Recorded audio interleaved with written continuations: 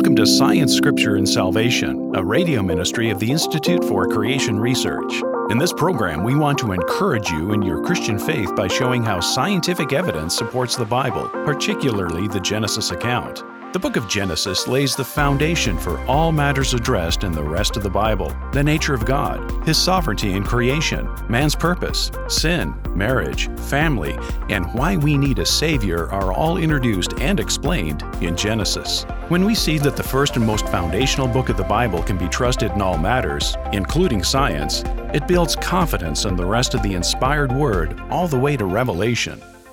On today's show, Dr. Henry Morris III, CEO of the Institute for Creation Research, will conclude our 10-part series on the 6 days of creation. Here's Dr. Morris. Now, the creation week, or at least I should say the creation work week, is drawing to a close. And God said, "See, I've given you every green herb that yields seed, which is on the face of all the earth, every tree whose fruit yields seed. To you it shall be for food. Also, to every beast of the earth, and to every bird of the air, and to everything that creeps on the earth in which there is life, I have given every green herb for food." And it was so. God saw everything that He had made, and indeed it was very good. So the evening and the morning were the sixth day. At the end of God's creative activities, He surveyed His work and pronounced it very good. Coming from the holy and omniscient Creator, this can only mean that everything He had created demonstrated flawless perfection. But the world of corruption and death in which we now live surely cannot be described that way. What led to this drastic change?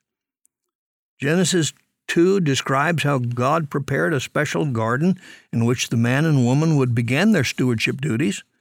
There He gave them a specific command. They could eat of every tree in the garden, but of the tree of the knowledge of good and evil you shall not eat, for on the day that you eat of it, you shall surely die. Genesis 3 relates the well-known story of the serpent's deception of Eve, her taking of the fruit and giving it to her husband, and Adam's willful decision to disobey God. Because of their choices, the world and its inhabitants were cursed. An animal was killed to provide a covering for Adam and Eve's nakedness, and they were barred from the garden, lest He put out His hand and take also of the tree of life and eat and live forever in a perpetual state of sin and decay. Sin and death now dominates creation.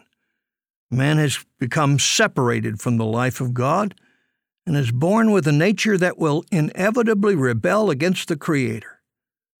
Such a setting would be utter futility if it were not for the prescient foreknowledge of the Creator displayed in the effort to redeem Adam and Eve from their doom.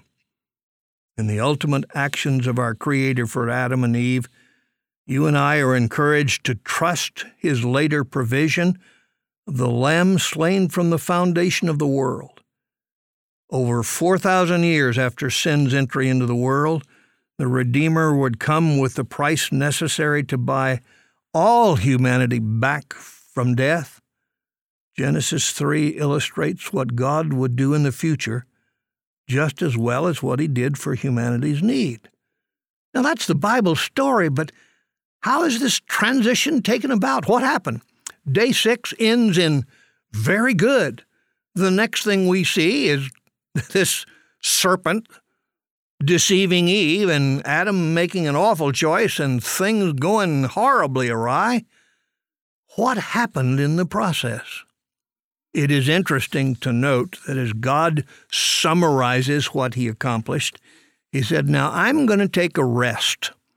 By the way, the word Sabbath in the Hebrew language does not mean Saturday. It does not mean 7. It just means rest. God said, "I have worked really hard now for 6 days, and I'm going to take a break." Years later, centuries later, when He was giving the 10 Commandments to Moses, He said, "I want you to remember this now. In the first place, I don't want you to try to make a physical image of me because I'm a spirit. You can't reproduce me in any way. Don't use my name loosely or closely in any human sort of way. Be careful what you do with the knowledge of me. And on this very special day, this rest day, I want you to remember that I designed this into the creation. Millennia later, when Jesus was here, he told the old workaday religious Pharisees that he didn't design them for the Sabbath. He designed the Sabbath for them. He designed the rest day in the way we were made. Now, Adam and Eve had a rest day. Probably had 2 or 3 of them. Probably had several of them, a long time enjoying each other. But one thing we know for sure, Adam was not yet able to impregnate Eve before they were kicked out of the garden. Well, it couldn't have been a long time. Couldn't have been years. Couldn't have been centuries. Couldn't have been millennia. Probably just weeks or months. Sometime in those early fellowship days, and the Bible says that Adam and Eve were in fellowship with God during that time, the great archenemy of all humanity, all of the angelic creatures, the leader of the rebellion in heaven, came down and tried to raise a human army through deception in Adam and Eve. As he talked to Eve, he made her doubt what God had said. He made her think that God really wasn't telling her the truth. As a matter of fact, he made her think that God was actually deceiving her in a way that would keep her bound up in servitude. And because she bought into that, Adam, listening close by, apparently he was right there with her, listening what was going on, followed in total rebellion. And because of that, the world that God made ended in a total separation from the omnipotent, omniscient, life-giver Creator. Now it's time for a short break. We'll hear more from Dr. Morris in a moment. The design of the human body inspires awe and fascination, and for good reason. It's made up of so many different parts and systems, all working together for a greater purpose. Check out our book, Guide to the Human Body, to discover astonishing facts about the construction of the cell, the mechanics of hands and feet, and the incredible abilities of the brain. Published by the Institute for Creation Research, Guide to the Human Body will answer questions you didn't even know you had. How do our eyes give us sight? How does a baby take its first breath? What happens to the human body in outer space? Guide to the Human Body's full-color images and easy-to-read format shows our amazing design points to the ultimate designer, God. Order your copy from the Institute for Creation Research by calling 800-628-7640 or visiting icr.org. That's 800-628-7640 or visiting icr.org. Welcome back to Science, Scripture, and Salvation. Here's Dr. Morris. If God, the one who could speak the universe into existence with a command, is indeed the Creator, then he is the owner of all that exists. Man is, therefore, a steward and is ultimately accountable to the owner for all that is done with life and resources. On the other hand, if matter has always existed and random forces have been inexorably evolving upward, then humans are simply the best organisms that have been produced so far, and man, by default, becomes the owner of all that he can rule. There's no logical middle ground. The physical universe and all the information that humanity can uncover will be interpreted in the light of the belief system or worldview that each individual holds. To the naturalist, life, this life, is all that there is. There's no future, no afterlife. When you're dead, you're dead. Now, this ownership thing's pretty important. Before I took over the responsibilities at ICR, I held a position as a chief financial officer for a business organization. And in that responsibility, I had freedom to understand and to account for all of the money that our organization used, and frequently wrote some rather large checks. Actually, it's kind of an exciting thing to put your signature on a check of $1 million or more. That's not something many people get a chance to do. But here's the key. I was the chief financial officer. I didn't own that money. It wasn't my money. I was doing it in representation of the owner of the company. In many cases in our world, the company is owned by stockholders. In this particular case, this company was owned by an individual, and I was representing him, making my choices and using my training and my background to give him the benefit of my work. Just so, God the Creator has delegated authority to you and me. Delegated, that's the key word.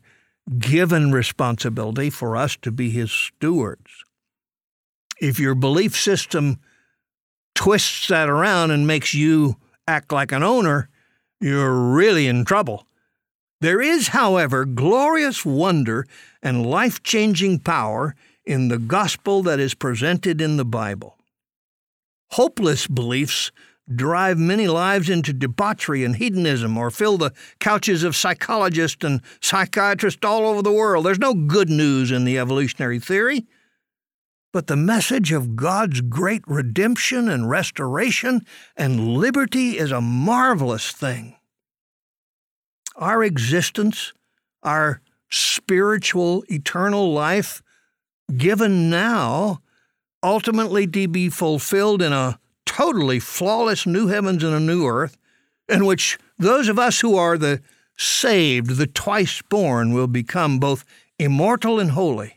But how can one believe such intangible promises unless there's some demonstration of the power necessary to defeat death and to create new life?